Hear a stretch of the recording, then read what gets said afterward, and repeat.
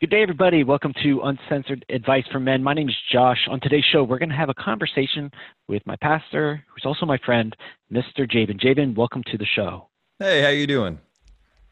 I'm freaking awesome, man. All right, so you have this topic that you and I have been talking about, and you've actually helped me open my eyes in a few areas of my life, talking about the insecure man. So what saith you, sir? The insecure man, an issue I'm so glad I don't personally have to deal with anything like that at all. No, I'm kidding, of course. We all have insecurities. That's the one thing that's funny about living in this world. I do think it's funny because I think a lot of guys try to pretend like they don't. No, we all have insecurities. We all have things in our lives that we need someone or something to kind of help us shore it up, whether that be in your marriage, whether that be with your kids. If you're single out there in the job world, whatever it is, like you want to walk into a building, you want to walk into every area of your life and feel secure. Don't you agree? I mean, aren't you the most secure person I know? Oh gosh, no. I'm really good at faking it. That's I have if people knew, like I stay awake at night and I'm just going through all my things and I'm like I have to constantly remember probably what we'll talk about today, but I'm so insecure. I'm one of the worst, man. I am. Well, we all do, man. I mean, we're living in a world that tears you apart. We're living in a place that, as a guy, even just think about it. I mean, how many different things are guys supposed to be nowadays? You're supposed to be everything from tough to sensitive, and everything in between. And you're supposed to have all the answers, supposed to be able to fix it all. And basically, we are supposed to be the superheroes that our families need and people want. And yet on the inside, right, there are many days that we're looking for someone to save us. We're saying, hey, who's going to come save me? And I think that's what's interesting. I think we were designed to feel something that only God can fulfill. I think we were designed, to fit in a certain way. And I think that relationship that I think most people don't realize, because we're all kind of coming into this realization together, that really, what if what we've heard from the church and what if what we've heard about God over the past 500 years or 1,000 years or however far back you want to go, what if all of that has actually helped play into the insecurities that men feel? Like, what if the way we've understood God, like the way that we see him, the way that we interpret the things he has said, the way that we read scripture, the way that you keep hearing that we in there, what if we are the problem? What if we are our worst enemies and we have created an insecure space to live in that God is not a part of?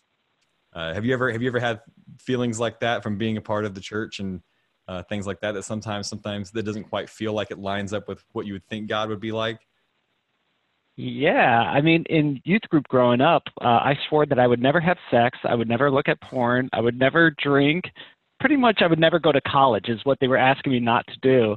But and then when you did any of the above, or the Ten Commandments, or the 30,000 rules that they put on you, they make you feel shameful, or maybe not intentionally, but I grew up constantly going back to God, going, "Hey, forgive me again for that," fill in the blank.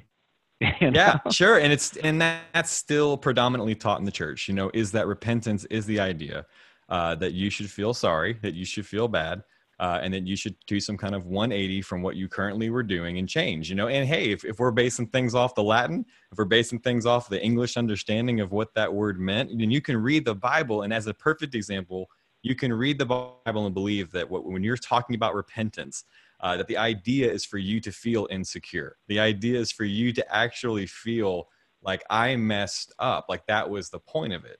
Like, what if repentance had nothing to do with that? Like, what if it had everything to do with you changing your mind about who you really are? Like, what if the idea wasn't feeling bad about being a child, but instead realizing you are a child and letting God grow you up? So, one of the things that's interesting, I'm a parent, I have 3 kids.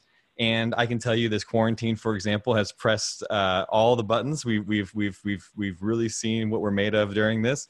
And I can tell you, I have a lot of room to grow as a dad and a husband and a lot of things. But in this area, what's fun is that I've had a lot of opportunities to sit down and talk with my kids and have relationship and have this kind of one-on-one time that maybe during the normal time we don't have. And what I've discovered is that as a parent, I think I want my kids to be adults like I mean, I'm sure we all feel that way to some degree, but I forget they're kids sometimes. I mean, you got kids.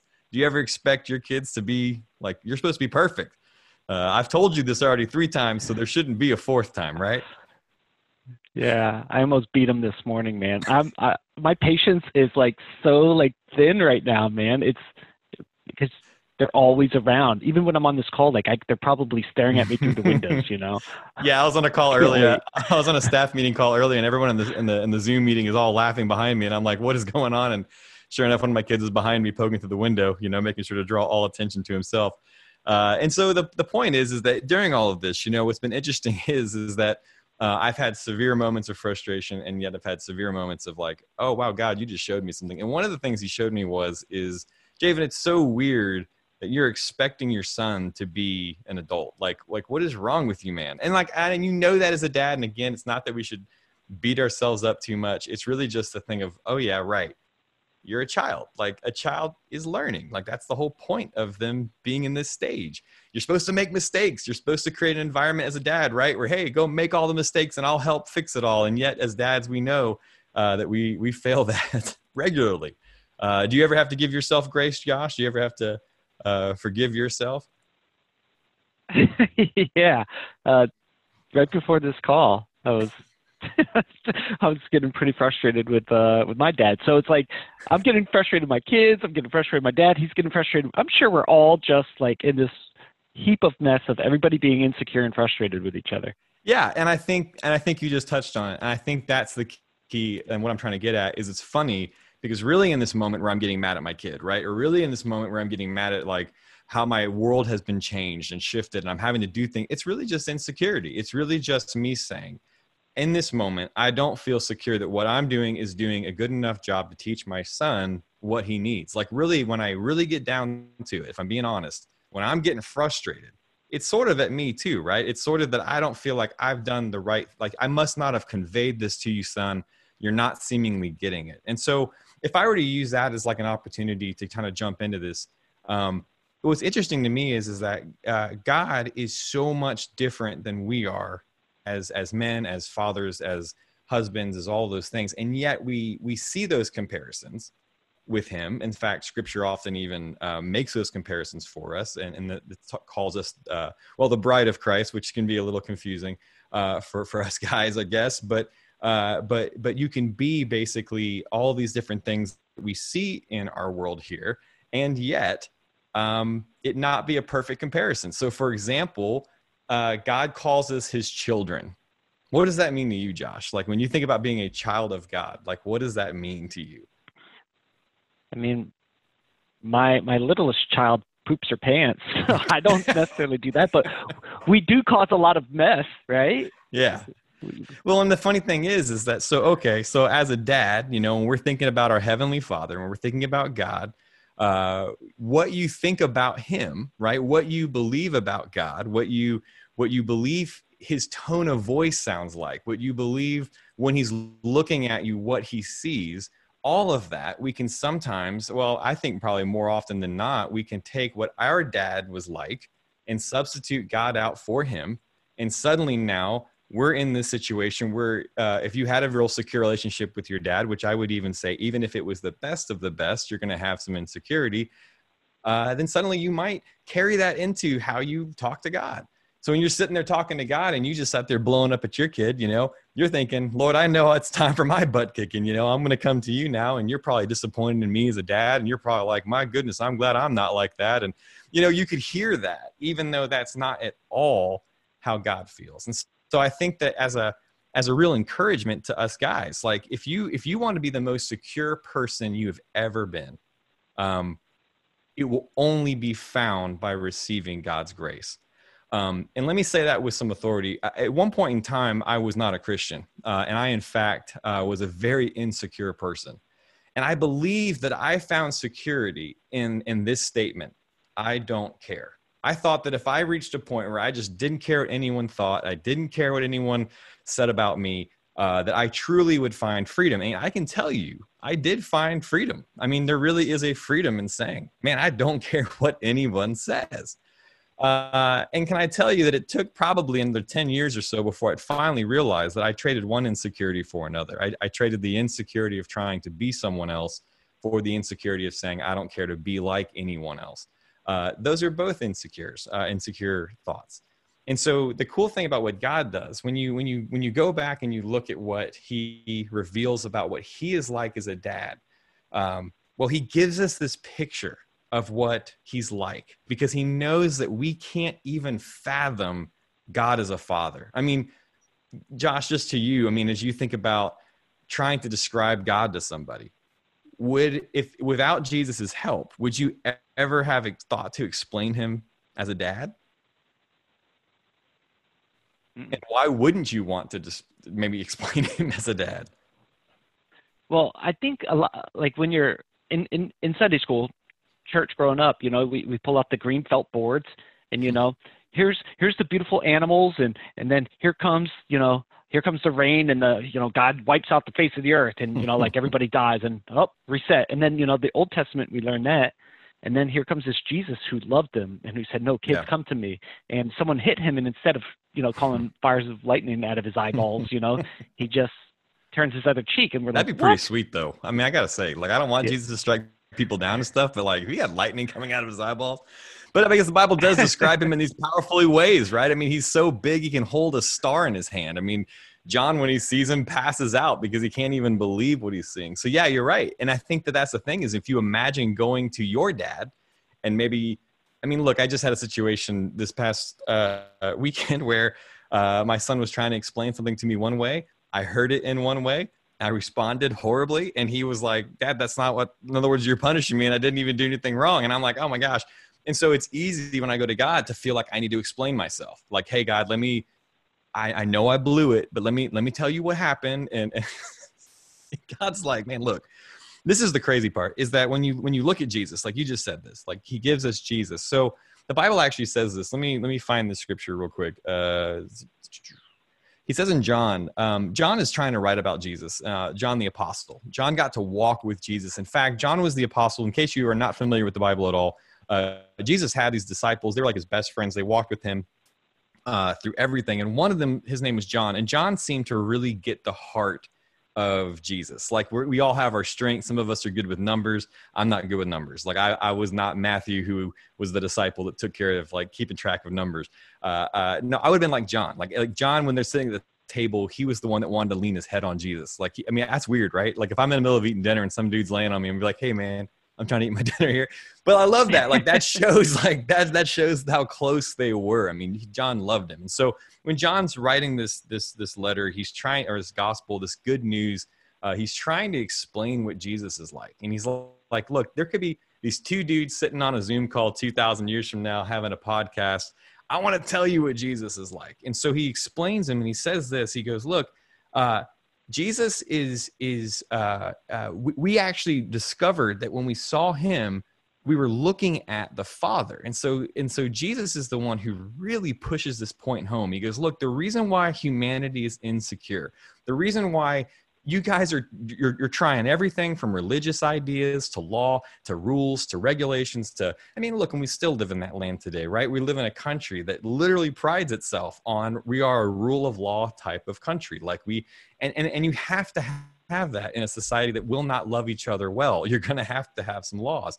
But at this time, Jesus is showing that the relationship that you and God has is not based upon rules and regulations and laws. It's based upon love and love alone. And so John, here's this apostle of love, if you will, talking about Jesus, and he describes him this way. And he says, after Jesus had done all these incredible things, Jesus actually says this himself. He says, look, let me find it real quick. He says, I'm the bread of life. And he says, he talks about his dad as a father. And then he says this, he goes, before me, he says, I have come to reveal the Father. In other words, what he's saying is that if you understand the Christian faith at all, most of us believe, at least, that God is made up by three parts. He's God the Father, the Son, and the Spirit, all kind of into one. And so the cool part is that God, in trying to reveal what he is like, he says, I'm going to show you that, number one, I'm a dad. And if you want to know what kind of dad I'm like, you want to know what kind of love I'm like, he goes, here's Jesus. And he shows us Jesus. Josh, what is the biggest thing about Jesus that you just love? Like, what is, like, when you look at Jesus, as John is saying, you're seeing God. Like, what's the thing about him that you go instantly, that's the first takeaway? Oof. I think how he ignores what the world says he should be, and he just says, "No, this is what I am." Like if you look at what the Pharisees were walking around. Now, if I get this wrong, am I kicked out of the church? Yes. Okay, cool. You have to give twice as much next week, but that's fine. No, just kidding. Okay, perfect. So Jesus is walking around and they're saying, "You can't heal that guy on Sabbath. Or you can't forget this guy's sins, or how come you don't do?" And they're like, "Why aren't you following the freaking rules? You need to be a better rule follower." And he's just like, and he just, a lot of times he ignores them, or he calls them, I think in that time it might have been a cuss word. He calls them broods of vipers, right? Like, yeah, it ain't good. A bunch of snakes. Yeah. If you're a priest, that's not exactly what you want to be called. I think you bring up a really interesting point. I think that one of the things that we often miss, when you hear this word grace, I'm a pastor of a church called Grace Church. It's a very generic name in the Christian world, and yet it means something so profound that most Christians miss it. Like, that's the irony of the whole thing. So, Grace Church, this word grace, it comes from this Greek word that it's charis or charis, and it means God's favorable inclination towards you. Okay, it's kind of a word. It's hard to understand in English in some ways, because we don't speak this way. But essentially, if I could paint a picture that we've already been using this entire time, it is a father leaned into his son, like focused fully, not on his phone. He's got ideas for the day. He's fully engaged in blessing his child. Like that's grace. And if you can imagine this, if God is love, as John would say, John says, God is love itself. Like, this is the purest form of love, unconditional love, not like human love. This love is totally different. So if you think of God as love, then it only makes sense that when he wanted to manifest something for us to see, like, if I'm going to show them what I am like. Well, the problem is if you just try to create love, if you just try to create many different things, I believe we could have extrapolated other truths from what Jesus came to show us. Jesus didn't come to just show us a bunch of truths, right? He went to a cross and then he rose again. He was here for something much bigger than just making people better people and cleaning up the mess. He came to give us an entirely new way to see and understand and live and walk and have relationship with God.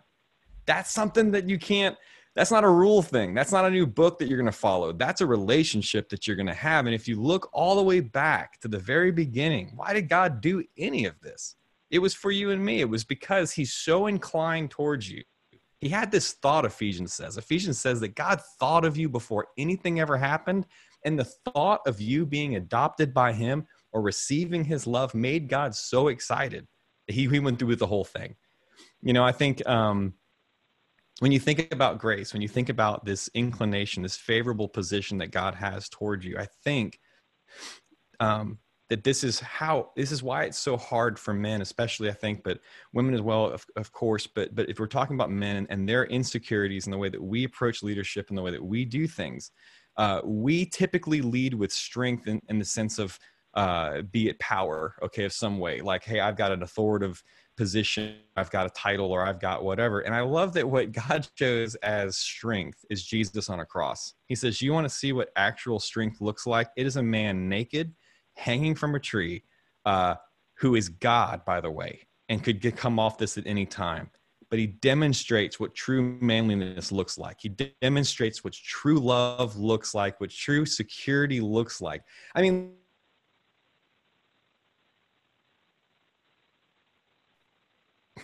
sorry. All right.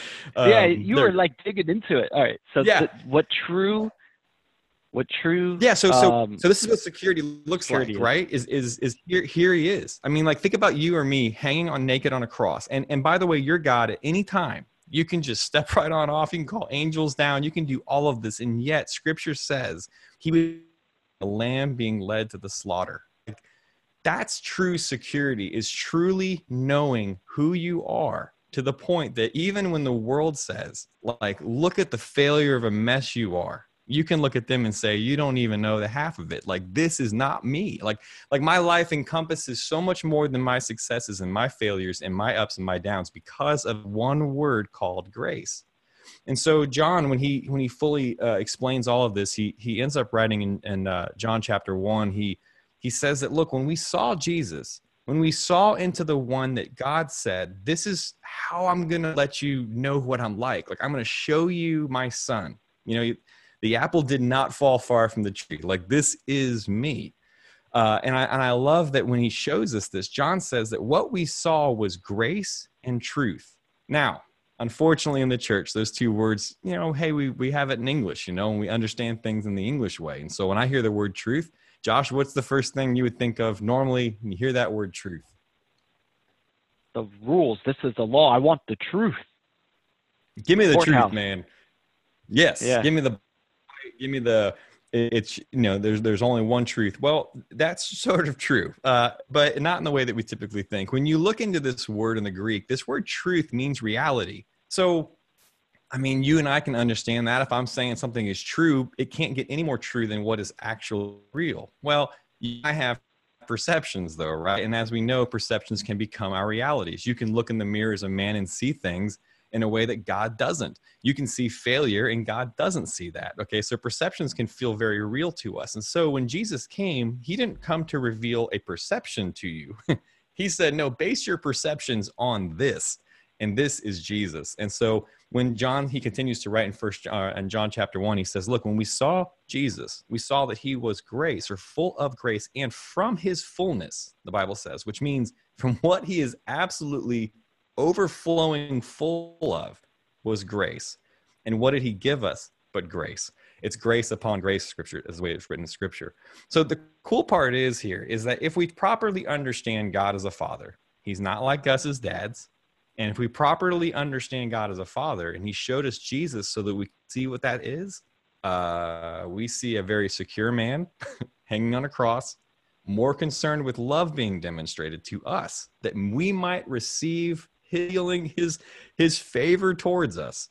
He was more secure in all of mission and all of that than he was insecure in all of our feelings and all of our hatred and all of our, this is not making any sense to us, God, so we're going to attack it. God says, okay, here's my love. And I think that when you look at Jesus, again, I've never met a person to this day, and I've done a lot of street evangelism and a lot of work in other countries, and I've never met a person yet who hates Jesus. Like, yeah, if maybe they're demonically, you know, all out in left field or whatever, maybe they're saying things, but I've never met somebody who honestly hates Jesus. I mean, Josh, what is something somebody who doesn't know Jesus could even hate about?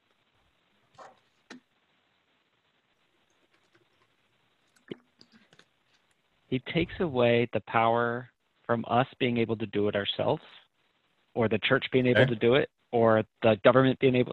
So